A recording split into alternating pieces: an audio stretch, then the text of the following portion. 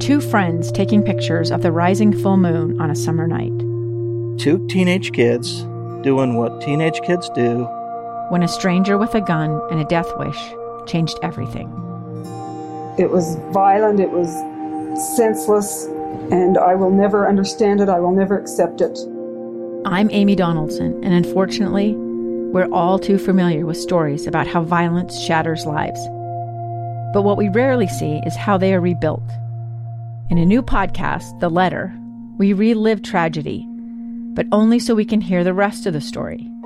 The struggle to reclaim lives, the realities of grief, and the possibilities of forgiveness.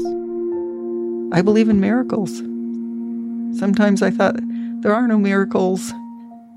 Yeah, there are, and this is a big one. Follow The Letter at theletterpodcast.com or wherever you get your podcasts. Now, here's some more information about today's ceremony.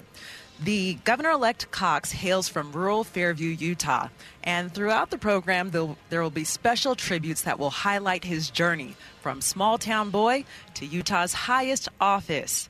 All of the musical selections that you hear today hold symbolic significance. For example, the national anthem will be performed by Governor-elect Cox's alma maters virtually. And Lieutenant Governor-elect Deidre Henderson, well, her son Jimmy is a part of a musical group that put together a video that will follow her remarks.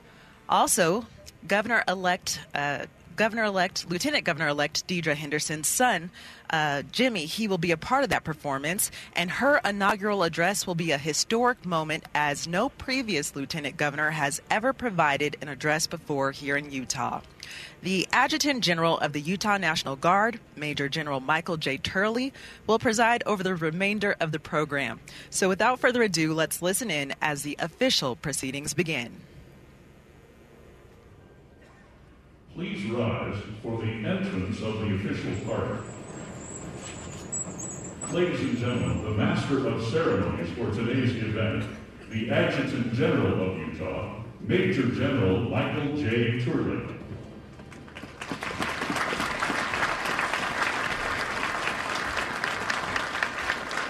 You're listening to our live coverage of the inauguration of Spencer Cox as Utah's 18th governor. I'm Boyd Matheson, host of Inside Sources here on KSL News Radio. Currently down at the Tuacahn Amphitheater down in southern Utah. They are just introducing the official party and the guests as they enter. We'll go now live to Major General Michael Turley.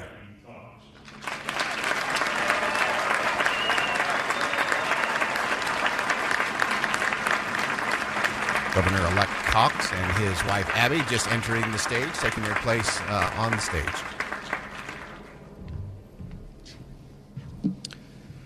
Governor-elect Cox, Lieutenant Governor-elect Henderson, Governor Herbert, elected officials, residents of Utah. On behalf of the Inauguration Committee and the Utah National Guard, it is my pleasure to welcome you to the 2021 State of Utah Inauguration Ceremony. I am Major General Michael Turley, the Adjutant General for Utah, and I am privileged to serve as your Master of Ceremonies. Today, the Honorable Spencer J. Cox will take the oath of office and become the 18th governor of the great state of Utah. In addition, Deidre M. Henderson will be sworn in as Lieutenant Governor, and the other constitutional officers will re-swear their oaths as they continue in their positions of public service.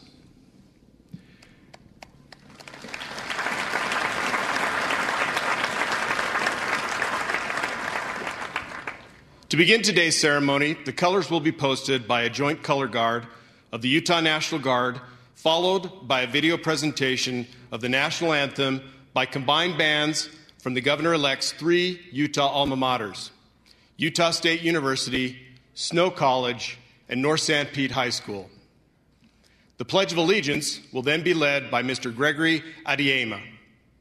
Following the national anthem and Pledge of Allegiance, the Most Reverend Oscar Solis of the Catholic Diocese of Salt Lake City will offer an invocation.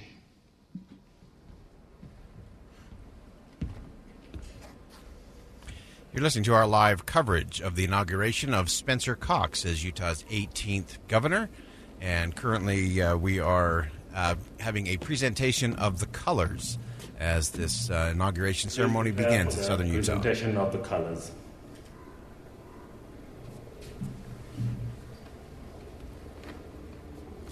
as the Honor Guard begins to bring the flag of the state of Utah and the United States of America into Tuacahn Amphitheater there in southern Utah in Ivins. A small crowd, socially distanced, is there in the theater as the flag ceremony has begun, and we expect to hear for the first time from the Lieutenant Governor of the state of Utah in a Utah inauguration. Present arms.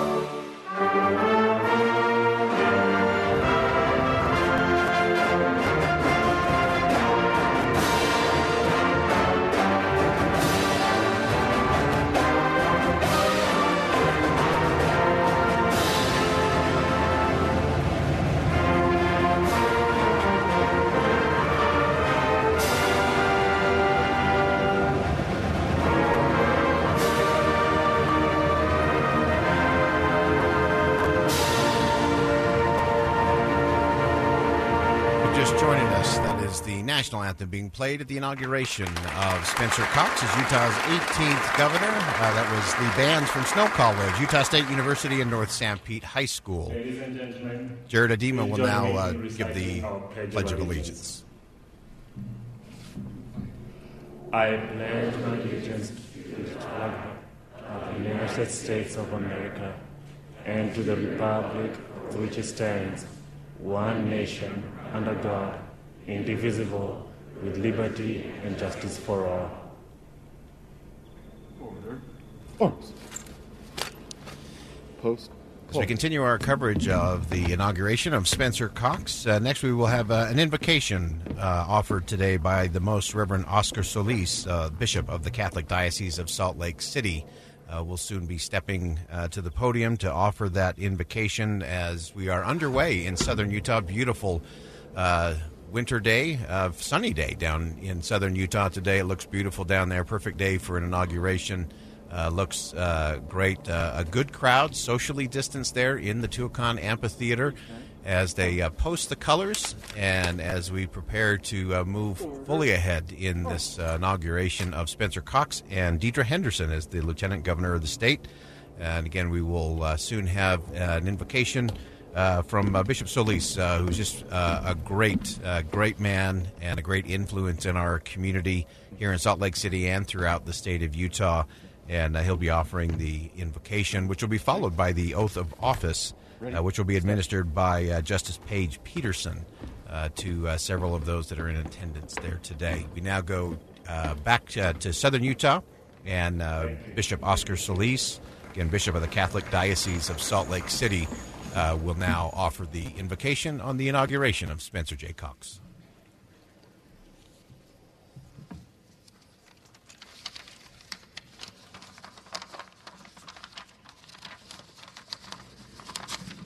Please bow down our heads in prayer. Almighty and sovereign God, we humbly praise, honor, and thank you for blessing us with this beautiful day. We recognize your loving presence in the grandeur of your creation and in the gifts of intelligence, creativity, and empathy you bestowed on us to help us become the person you created us. We invoke your kindness to hear our prayers for Honorable Spencer Cox as the new governor of the people of Utah. Instill in him the wisdom of the Holy Spirit to apply the values and principles of your kingdom, so that he may exercise the sacred trust of administering our state with great commitment to the commandment to love our neighbor. Give Governor-elect Cox, his administration, and all branches of government the ability to honor you by doing what is right, fair, and just for everyone, especially the poor, the hungry, and marginalized. Help him retain his humility to recognize and uphold the dignity of all the people in our state, irrespective of race, grandeur, ethnicity, ability, orientation, or religious faith. Guide him to develop policies that foster peace, justice, respect our basic rights and privileges, and enhance the developments of every person. Be with him, Lord, to lead us to new heights and prosperity in the good stewardship of the incredible natural beauty and resources that you have entrusted to us in every corner of this state. Heavenly Father, through your mighty work within us, you accomplish infinitely more than we might ask or think. In your kindness, bless and protect the governor, his family, and our elected leaders. And grant our prayer to you, our Creator, Lord and Savior, who lives and reigns now and forever. Amen. That is the Most Reverend Oscar Solis, Bishop of the Catholic Diocese of Salt Lake City, who has just offered the invocation on the inauguration ceremonies of Spencer Cox today. And we will Ladies and gentlemen, it is now my privilege to introduce the Honorable Paige Peterson, Justice of the Utah Supreme Court, who will administer the oaths of office to Treasurer David C. Damshin with Jody Damshin, Auditor John Dougal with Sandy Dougal, Attorney General Sean D. Reyes with Sasha Reyes, and Lieutenant Governor-elect Deidre M. Henderson and Gabe Henderson and the Henderson's children. After the oaths are administered, Lieutenant Governor Henderson will provide her inaugural address, followed by a video music presentation by her son, Jimmy Henderson, and the Brigham Young University Young Ambassadors.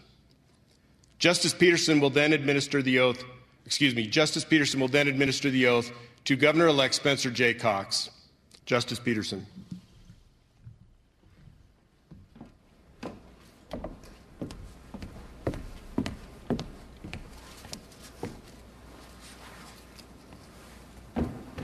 If you're just joining us, we are at the inauguration ceremonies in southern Utah today, and the oath of office will be given to David Damshin. Please raise your right hand.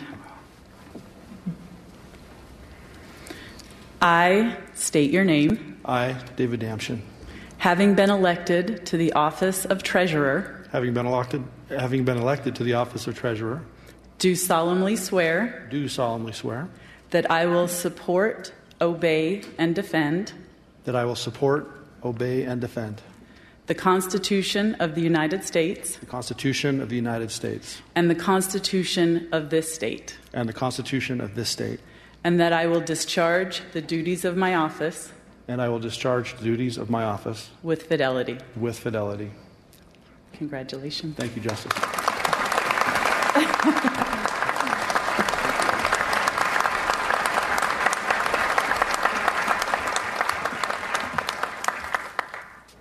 John Dougal will now be sworn in as auditor for the state of Utah, and he will also be sworn in by Justice Paige Peterson. Well, you raise your right hand. You've got it up. There you go. Done it before. I state your name. I, John Dougal. Having been elected to the office of auditor. Having been elected to the office of auditor. Do solemnly swear. Do solemnly swear. That I will support, obey, and defend. That I will support, obey, and defend. The Constitution of the United States. The Constitution of the United States. And the Constitution of this state. And the Constitution of this state. And that I will discharge the duties of my office. And that I will discharge the duties of my office. With fidelity. With fidelity. Congratulations.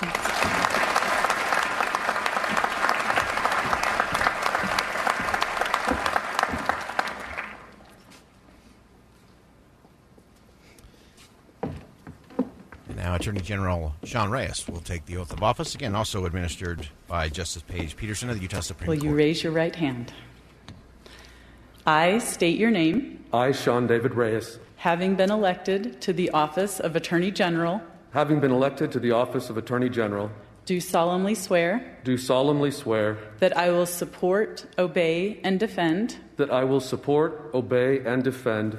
The Constitution of the United States. The Constitution of the United States. And the Constitution of this state. And the Constitution of this state. And that I will discharge the duties of my office. And that I will discharge the duties of my office. With fidelity. With fidelity. Congratulations.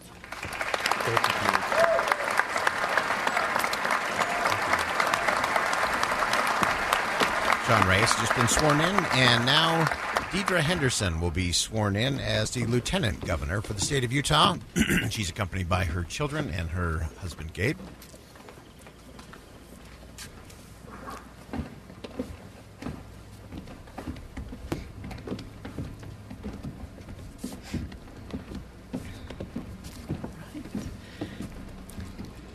I state your name. I, Deidre M. Henderson. Having been elected to the office of Lieutenant Governor. Having been elected to the office of Lieutenant Governor.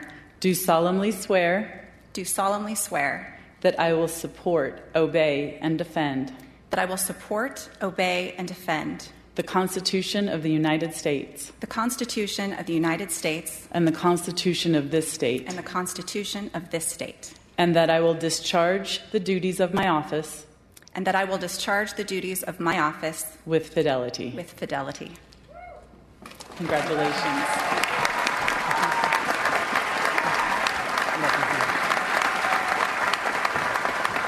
If you're just joining us, we are covering the inauguration down in southern Utah today. Deidre Henderson has just been sworn in as Lieutenant Governor for the state of Utah.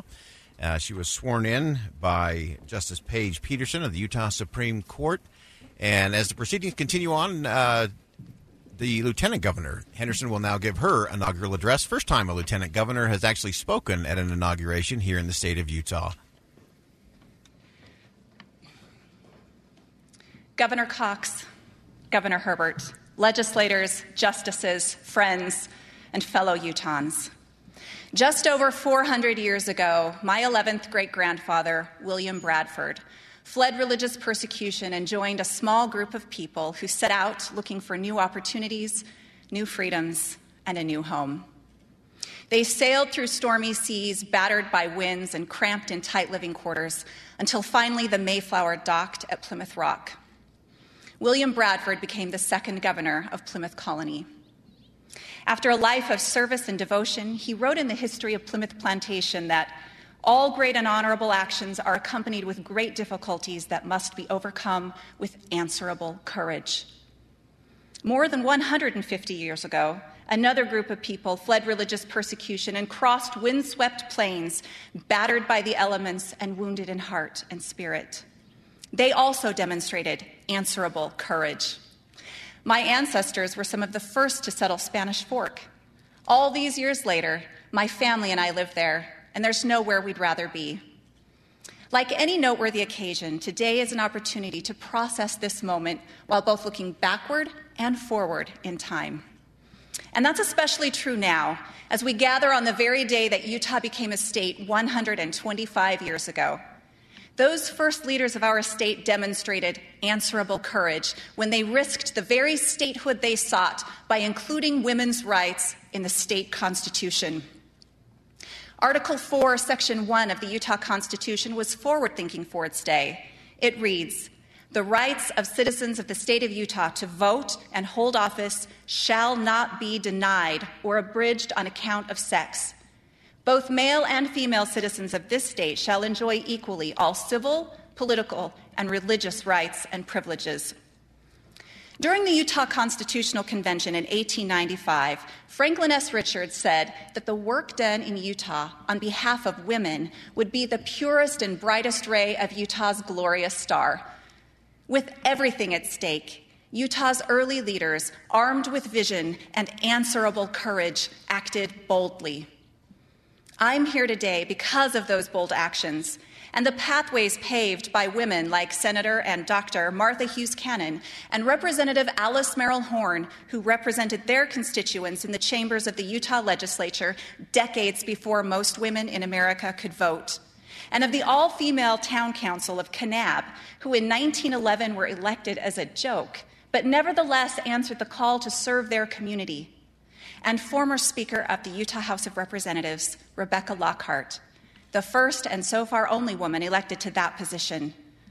And of course, Utah's first female lieutenant governor and governor, Olene Walker.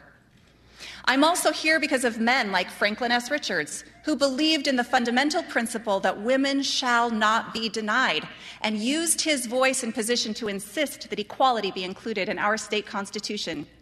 And my husband, Gabe, whose support and encouragement have made possible my public service, and Governor Spencer J. Cox, who asked me to join him and take our shared vision of service, respect, and abundant opportunity to all corners of this state. Utah has been a beacon to the nation for many years.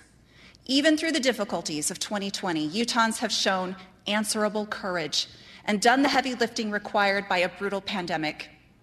We're the best positioned state to come out of the current economic downturn. Thousands of our fellow Utahns have made the challenging pivot to new careers. Thousands more have stepped up to help their neighbors by donating to the Utah Food Bank.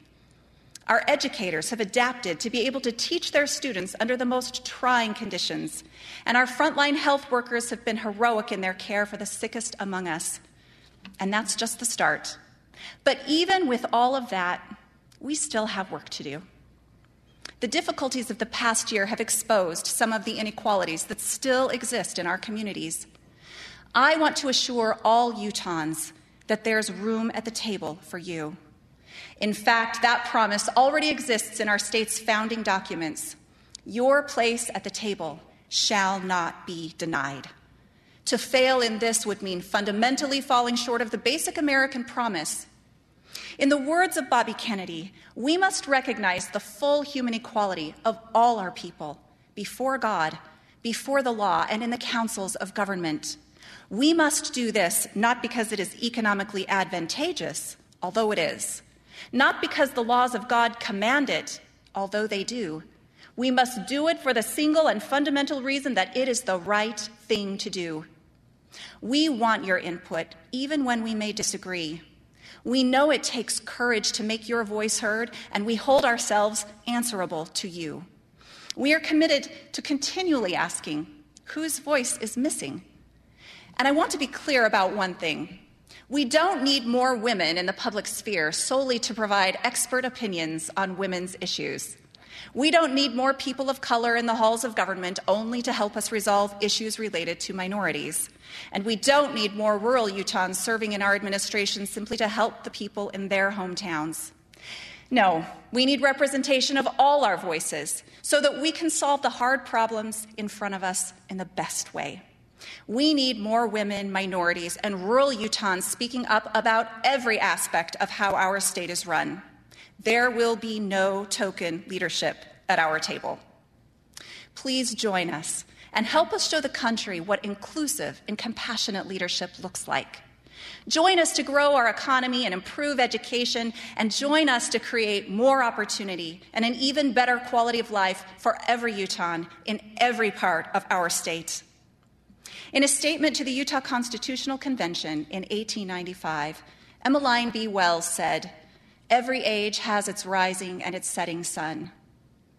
I believe that as Utah comes out of a difficult day, or more precisely, a long string of difficult days, we are now turning our faces to a rising sun.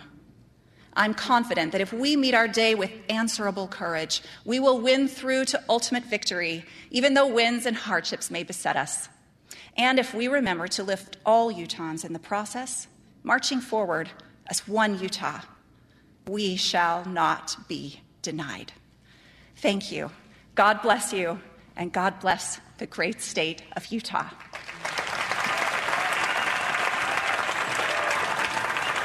Been listening to Deidre Henderson. Lieutenant Governor has just been sworn in, gave her inaugural address. First time that a lieutenant governor has spoken at the inauguration festivities here in the state of Utah in our 125-year history as a state. A really powerful speech there by Deidre Henderson as the lieutenant governor. We're now going to a special music tribute. This is by Brigham Young University's Young Ambassadors. You Will Be Found. Have you ever felt like nobody was there?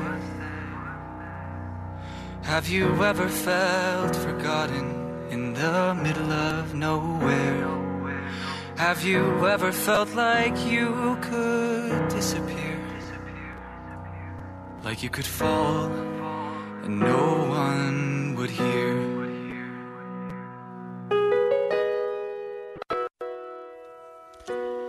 Again, if you're just joining us, we are covering live from southern Utah the inauguration of Spencer J. Cox as the 18th governor of the state of Utah. Also had the swearing in of David Damchen and also the Sean Reyes, our Attorney General, along with others that have been sworn in. To this point, Deidre Henderson just concluded her inaugural address as a lieutenant governor. And interesting, she went back to the Mayflower, William Bradford, who talked about great difficulties and that those great difficulties needed to be responded with great answerable courage. Was really the theme there for Deidre Henderson in her first speech as the lieutenant governor of the state of Utah. She talked about service and respect and how there is a Utah way. She spoke of a rising sun coming out of the pandemic and many of the challenges that the state and the country have faced.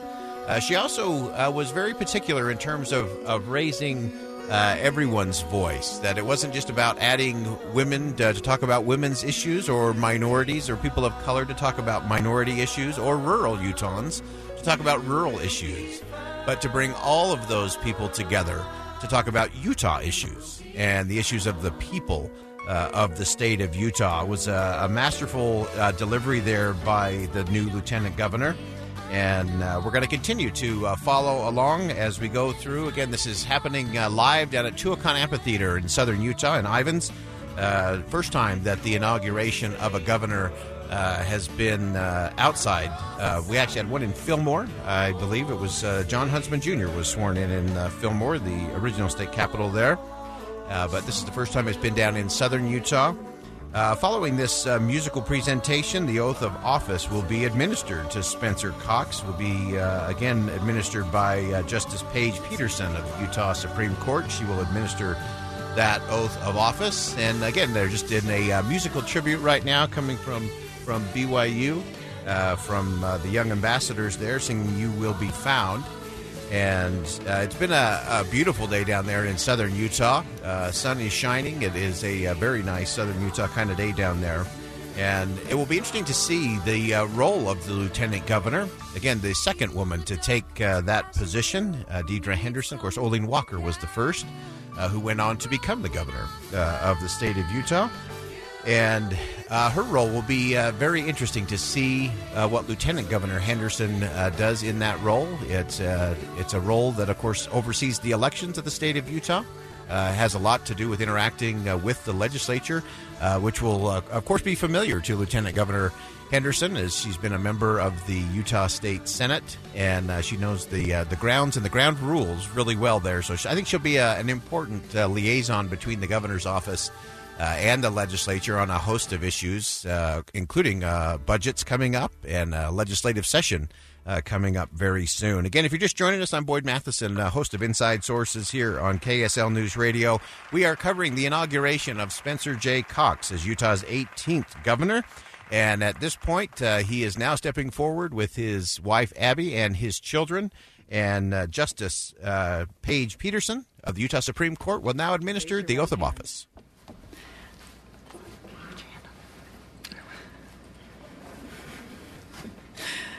I state your name. I, Spencer J. Cox.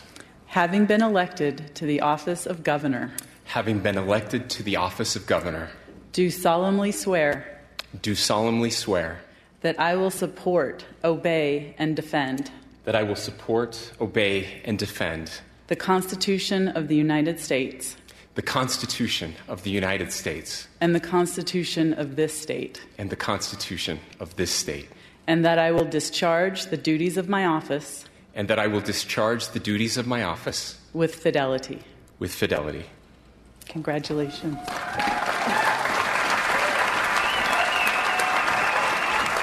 Spencer J. Cox has just been sworn in as the 18th governor of the state of Utah. He is on the stage there in the Tuacahn Amphitheater in southern Utah in Ivins. He has just taken that oath of office and is standing on the stage with his wife and children. Again, it's a small crowd, a socially distanced crowd. And currently they're going to go to a 19-gun salute by the 2nd Battalion and the 222nd Field Artillery. That will be followed by the 211th General Support Aviation Battalion, which will do a flyover over the amphitheater there. And as the 19-gun salute continues on, we'll just do a quick recap. Again, if you're just joining us, we're going wall-to-wall here on Inside Sources today, the entire hour, on the inauguration of Spencer Cox as Utah's 18th governor. Again, first time that it's been down in southern Utah that we've had an inauguration there. It's a beautiful day down in southern Utah. This may become a regular thing if the weather holds like this. Much better than a cold, snowy day up here in Salt Lake City. It's also important to note that once they finish the inauguration here, that they will start working their way north, stopping at several towns along the way. Really a nod to Utah's rural communities. And again, we're just watching here live. If you're just joining us, Spencer Cox has just taken the oath of office. He is now officially Utah's 18th governor. They've had a 19-gun salute by the 2nd Battalion, 222nd Field Artillery Unit, and now are just waiting for a flyover to take place. And this is just spectacular with those red rocks in the background, that beautiful Tuacahn Theater. And what a beautiful setting for an inauguration day here in the state of Utah. This is Utah at its best right here, looking on. We'll watch this flyover take place. Following the flyover, we will have a version of America the Beautiful by the Tabernacle Choir at Temple Square. And then we will have the official inaugural address of Spencer J. Cox as governor. Flyover taking place right now over those beautiful red rocks in southern Utah, across the Tuacahn Amphitheater, where the Governor Cox, is standing with his family and a few select folks that are in the audience today. Again, very small, socially distanced crowd there for the inauguration ceremonies. It's been just a great day, and some great words already have been delivered by the new Lieutenant Governor, Deidre Henderson, as she talked about the concept of answerable courage. Really a call for all of us, for all Utahns, to step up and to do just a little bit more. Flyover has taken place there above the amphitheater, and now to the Tabernacle Choir at Temple Square, singing America the Beautiful.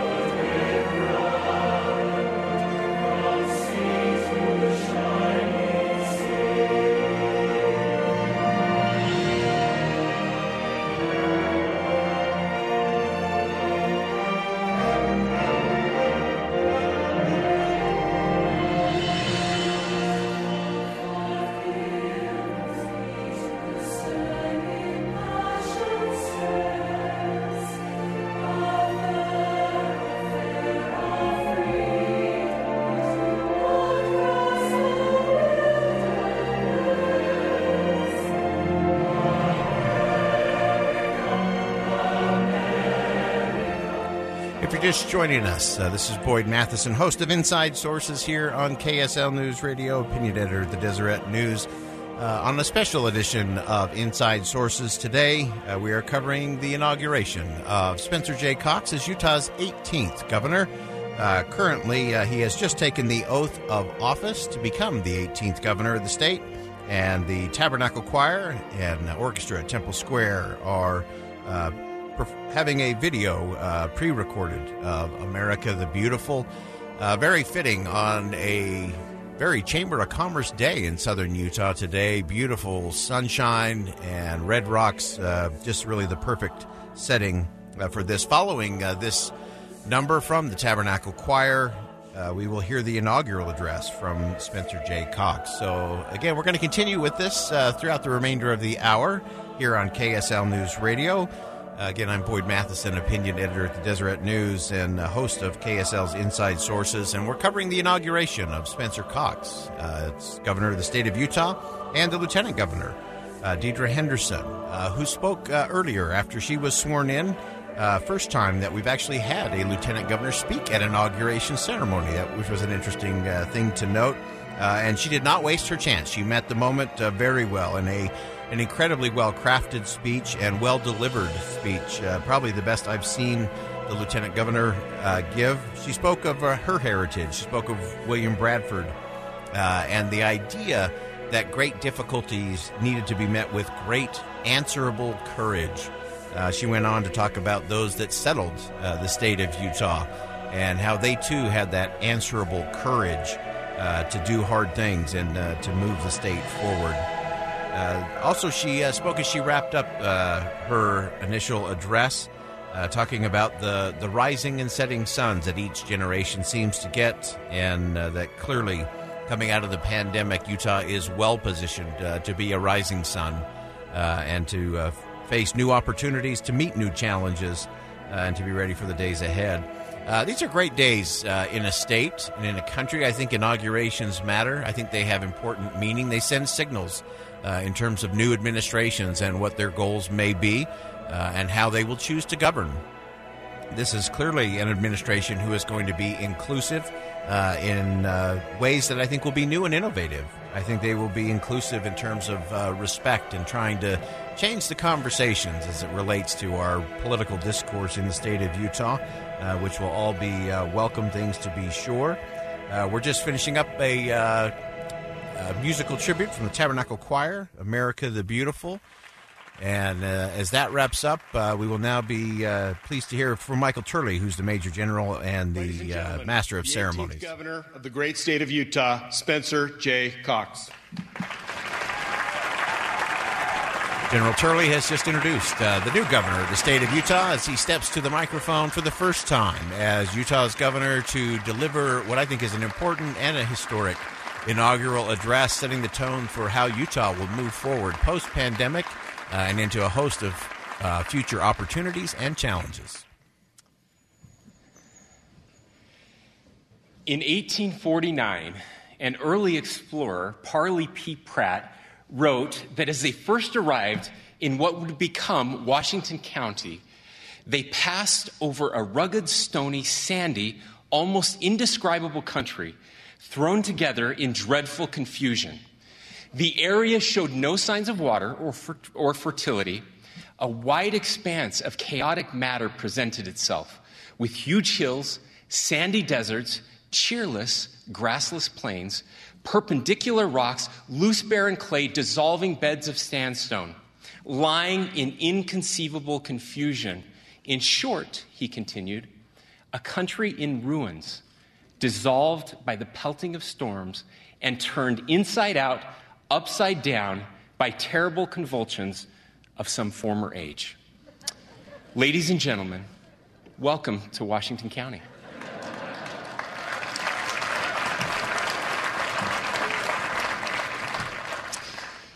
Governor and Mrs. Herbert, legislators and other constitutional officials, members of the Supreme Court, distinguished guests, family, friends, Lieutenant Governor and Gabe Henderson, First Lady Abby, Gavin, Caleb, Adam and Emma Kate, my fellow Utahns, thank you for joining us today at this special place on this special day. Abby and I are forever grateful for your kindness and support, and we are humbled by the responsibilities that lie ahead. Those same words spoken by Parley Pratt, used to describe Washington County, could also be used to describe the year 2020. Indescribable, dreadful confusion, a wide expanse of chaotic matter, cheerless, inconceivable, turned inside out and upside down.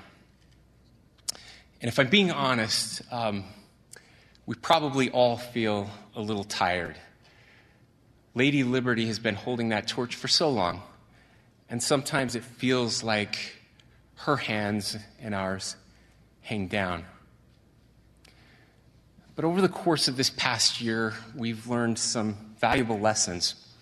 With a global pandemic raging, we have learned that our people are smarter than we ever could have imagined, as scientists, chemists, and medical professionals developed and mastered new technologies to create multiple life-saving vaccines in record time. And yet, at a time when we have more knowledge at our fingertips than any generation in history, we have somehow become more susceptible to disinformation, conspiracy theories, and lies, as too often we all struggle to find accurate sources of truth and unbiased information. We have learned that we are stronger and more resilient than we ever imagined as individuals, communities, industries, and countries have found ways to adapt and innovate through impossible circumstances to restore critical supply chains and keep businesses open and friends and families safe and employed. And yet, we have also seen real weaknesses, as too many people have lost their lives and livelihoods. And too many of our most vulnerable communities, including our Native American, Black, Latino, and Pacific Islander friends, have been disproportionately impacted by this virus and continued racial inequalities. This year, we have learned that we are kinder and more giving than we ever thought possible, as Utahns do what we always do, donating millions in food and relief, including, as of this morning, over 1 million meals for our One Utah food drive, supporting Farmers Feeding Utah, sewing 6 million masks and gowns, and neighbors helping neighbors fix uprooted trees and damaged homes after unprecedented earthquakes and hurricane-force winds. And yet, we have sadly realized that we are far more divided than at any time in our lifetimes, as the news is filled with civil unrest and protest, including one right outside this venue today. Hateful rhetoric dominates our political discourse. We are facing a crisis of empathy, a scourge of contempt. Very little feels united about the United States today. Indeed, it appears that men's and women's hearts are failing them. Now, let me be clear. Conflict and passionate debate around ideas can and is healthy, but contempt and contention will rot the souls of our nation and her people. And this division isn't just ugly or unfortunate, it is dangerous. As one expert recently warned, there is a very good chance that in the next 30 years, we will have a catastrophic failure of our democracy. The reason? We just don't know, he observed, what a democracy looks like when you drain all the trust out of the system. But there is good news. It's not too late to fix this. And Utah is the perfect place to make that happen. Judge Thomas Griffith has given us the formula. If the Constitution of the United States as we know it is to survive, he wrote, then we must inculcate the virtue of civic charity. We must seek to understand one another, to treat each other not as enemies but as friends, and to secure justice for all without demonizing and ostracizing those with whom we disagree. Indeed, this is the only way it has ever been done, and it is distinctly American. As another expert has noted, the heroes of America are heroes of unity. He goes on to say that our political system is designed for vigorous disagreement. It is not designed for irreconcilable contempt. Such contempt loosens the ties of citizenship and undermines the idea of patriotism. This is a theme that echoes through time, taught by America's greatest leaders. Listen to the words of Thomas Jefferson. Let us then, fellow citizens, unite with one heart and one mind. Let us restore to social intercourse that harmony and affection without which liberty and even life itself are but dreary things. Listen to the famous words of Abraham Lincoln. We are not enemies, but friends. We must not be enemies. Though passion may have strained, it must not break our bonds of affection. And listen to the words of Martin Luther King Jr. The words of the text, to love our enemies, glitter in our eyes with a new urgency. Far from being the pious injunction of a utopian dreamer, this command is an absolute necessity for the survival of our civilization. Yes, it is love that will save our world and our civilization. Love even for our enemies. Now, let us return to where we began and where we find ourselves today, right here in Washington County. A few generations after Parley P. Pratt's initial scouting report, a young man named Orville Hafen was born in this same valley. After moving away to get his education, he came back here to what was then a small community of less than 8,000 residents without a single paved road in the entire county. And he recorded many of the same frustrations as his predecessors. St. George doesn't figure much in the world's progress, he wrote. It is insignificant. And in so many ways, so is all that we do here. The town seems so sleepy. There seem to be so few opportunities for people to make the money they need to keep up with the times. There is a temptation to feel like one should chuck it all and move to Salt Lake or some section where there are more opportunities. But not willing to give up, he continued, I knew a man could make a better contribution in his own town than he could anywhere else. With hands hanging down, he turned his gaze upward and he let himself dream. With very little money in his hometown and even less water, in the middle of the Great Depression, no less, he wrote this: I can't get away from the feeling that the destiny of this place lies in her climate and scenery, and that my mission is to help bring this about. We seem destined to undergo quite a change, he said. Instead of the isolated little farms and cattle ranches, we may be in the midst of a recreational center, which will entirely change our attitudes, our outlook, our associations, and our opportunities. His dreams were so big that at times even he struggled to believe them. I don't dare confess to Mom what wild ideas are going through my mind, he wrote. In fact, I hardly dare face them myself.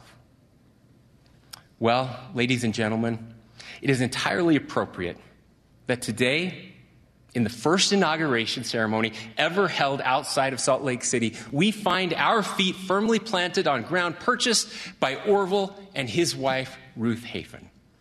In another one of Orville's outrageously audacious dreams, they bought a small ranch on the exact same piece of land we stand on today, with a breathtaking view second to none, and yet, of course, without a single drop of water. The first time he saw this canyon, he wrote, I was awestruck. There before me lay a scene of indescribable beauty, wild, primitive, unspoiled, largely unknown, waiting to be enjoyed, waiting to inspire folks and bring them near to their God.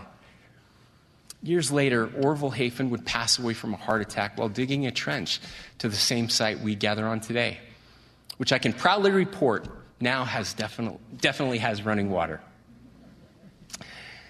You see, great achievements that seem inevitable in retrospect rarely feel that way when the work begins.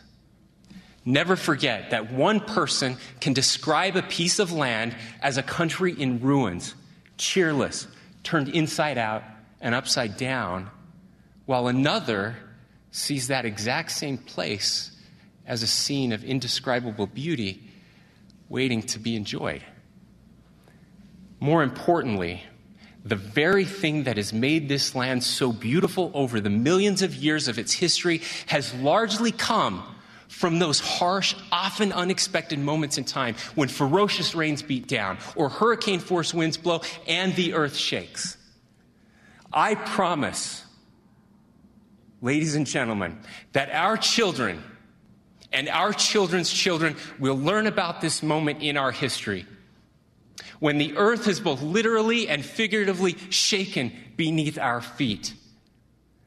My fellow Utahns, our moment, our rendezvous with destiny has arrived. It is time that we rise to that challenge. At times, our hands may hang down and our hearts may fail us. But even when we feel tired, we must never give up. In Utah, we never give up. It's our turn to write the next chapter of Utah's history and prove that, yes, indeed, our greatest days still lie ahead. I come to you from the smallest of small towns and the humblest of circumstances. In taking a sacred oath today, my family and I pledge our hearts and our hands to you these next 4 years. We will succeed together as one Utah. Let's go.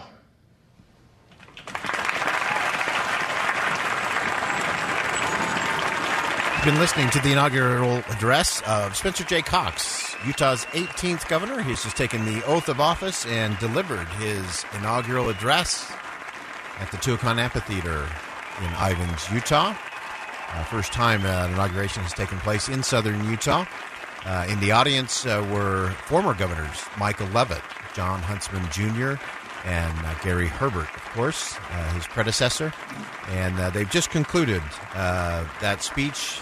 He's at the front of the stage, and we go back now to General Michael Turley. Thank you, Governor Cox, and congratulations. Ladies and gentlemen, thank you for your attendance at this historic event and for your support for our beautiful state and its people. Following the closing number, the benediction will be offered by Elder Ronald A. Rasband of the Quorum of the 12 Apostles of the Church of Jesus Christ of Latter-day Saints. This evening, please join Utahns around the state for the 125th anniversary of statehood television special to be aired at 6:30 p.m. on local television stations, followed by simultaneous fireworks shows in all 29 of Utah's counties, beginning at 7:30 p.m. This final song is a special request from our newly sworn-in governor. It's not just a favorite melody of a farm boy from Fairview. It is also a fitting tribute to a man who has turned his life homeward in service to community, state, and country. The performance is dedicated to those loved ones who have lifted him up and walked alongside him on his path. Performing Homeward Bound, please welcome David Archuleta, Nathan Pacheco, Kendra Lowe, and Nicole Pinnell to the stage, and the Luke's Choral Society performing virtually.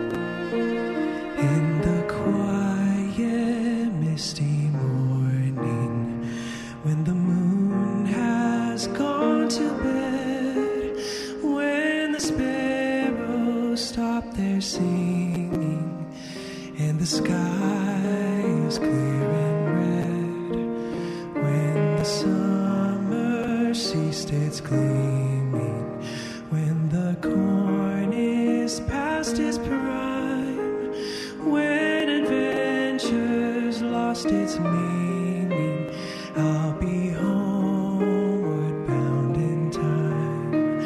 Buy me not to the pasture, chain me not to the plow, set me free to find my calling, and I'll return to you somehow.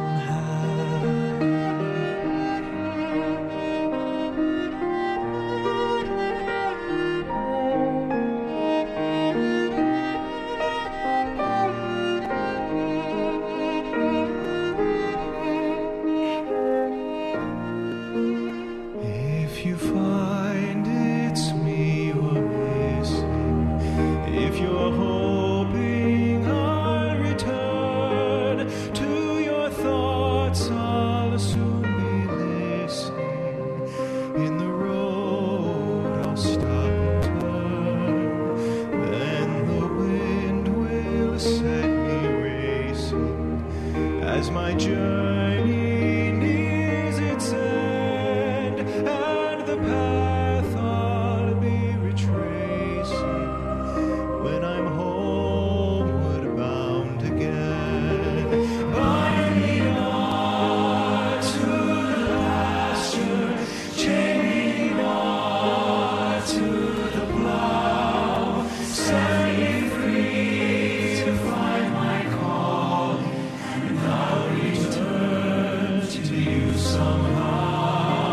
Bind me not to the pasture, chain me not to the plow, set me free to find my calling, and I'll return to you somehow.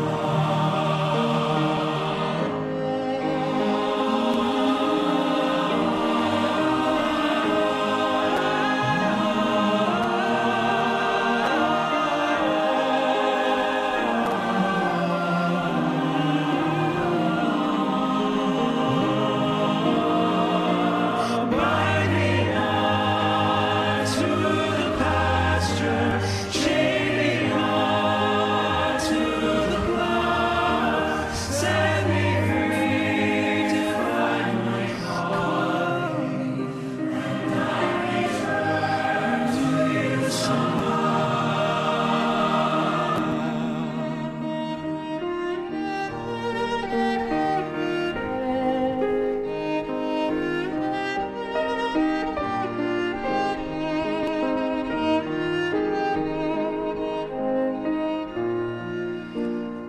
Buy me not to the pasture, chain me not to the plow, set me free to find my calling,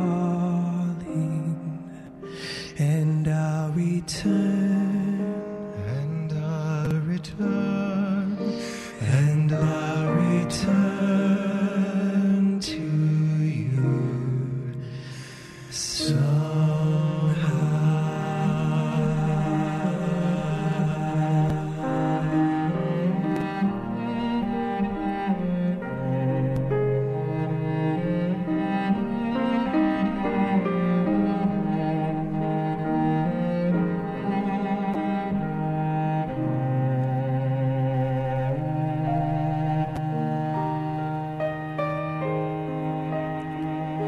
You've been listening to the inauguration of Spencer J. Cox as Utah's 18th governor. The inauguration ceremony is taking place in Tuacahn Amphitheater in southern Utah. They're just drawing to a close. The benediction for the inaugural proceedings will be offered now by Elder Ronald A. Rasband, the Quorum of the 12 Apostles of the Church of Jesus Christ of Latter-day Saints.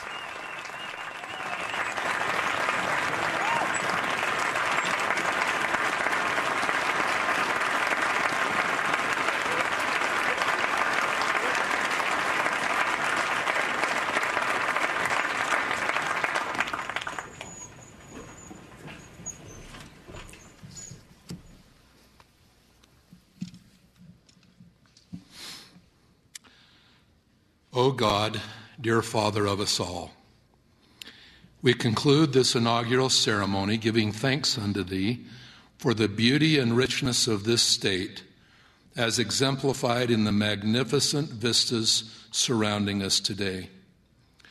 We are reminded by this inauguration of the privilege and joy we have of liberty and freedom. Bless us to never forget and always treasure our Constitution and those who for many generations have upheld it and protected its principles for us. Our hearts and minds are full of excitement and anticipation as we support and uphold our new governor, Spencer James Cox, and Lieutenant Governor Deidre M. Henderson. Bless them with great wisdom, integrity, and courage to face the future with certainty and strength. Bless them with kind hearts and firm resolve to face the many challenges before them. Grant them an extra measure of compassion and understanding to lead them to especially care for the children and underprivileged of our state. We pray Thou wilt bless their spouses, Abby and Gabe, and their families in every needful way. Further, dear Father, we acknowledge that we live in a time of serious challenges and complexities in our state. We pray that Thou wilt bless all our elected officials and their staffs to meet the challenges and added blessings from Thy presence. Now, with deep respect and recognition of all faiths and all citizens, we commit our prayer and this inaugural service to Thee as we ask for Thy divine guidance and blessing in the name of the God of Abraham, Isaac, and Jacob, and even in the name of the Lord Jesus Christ. Amen.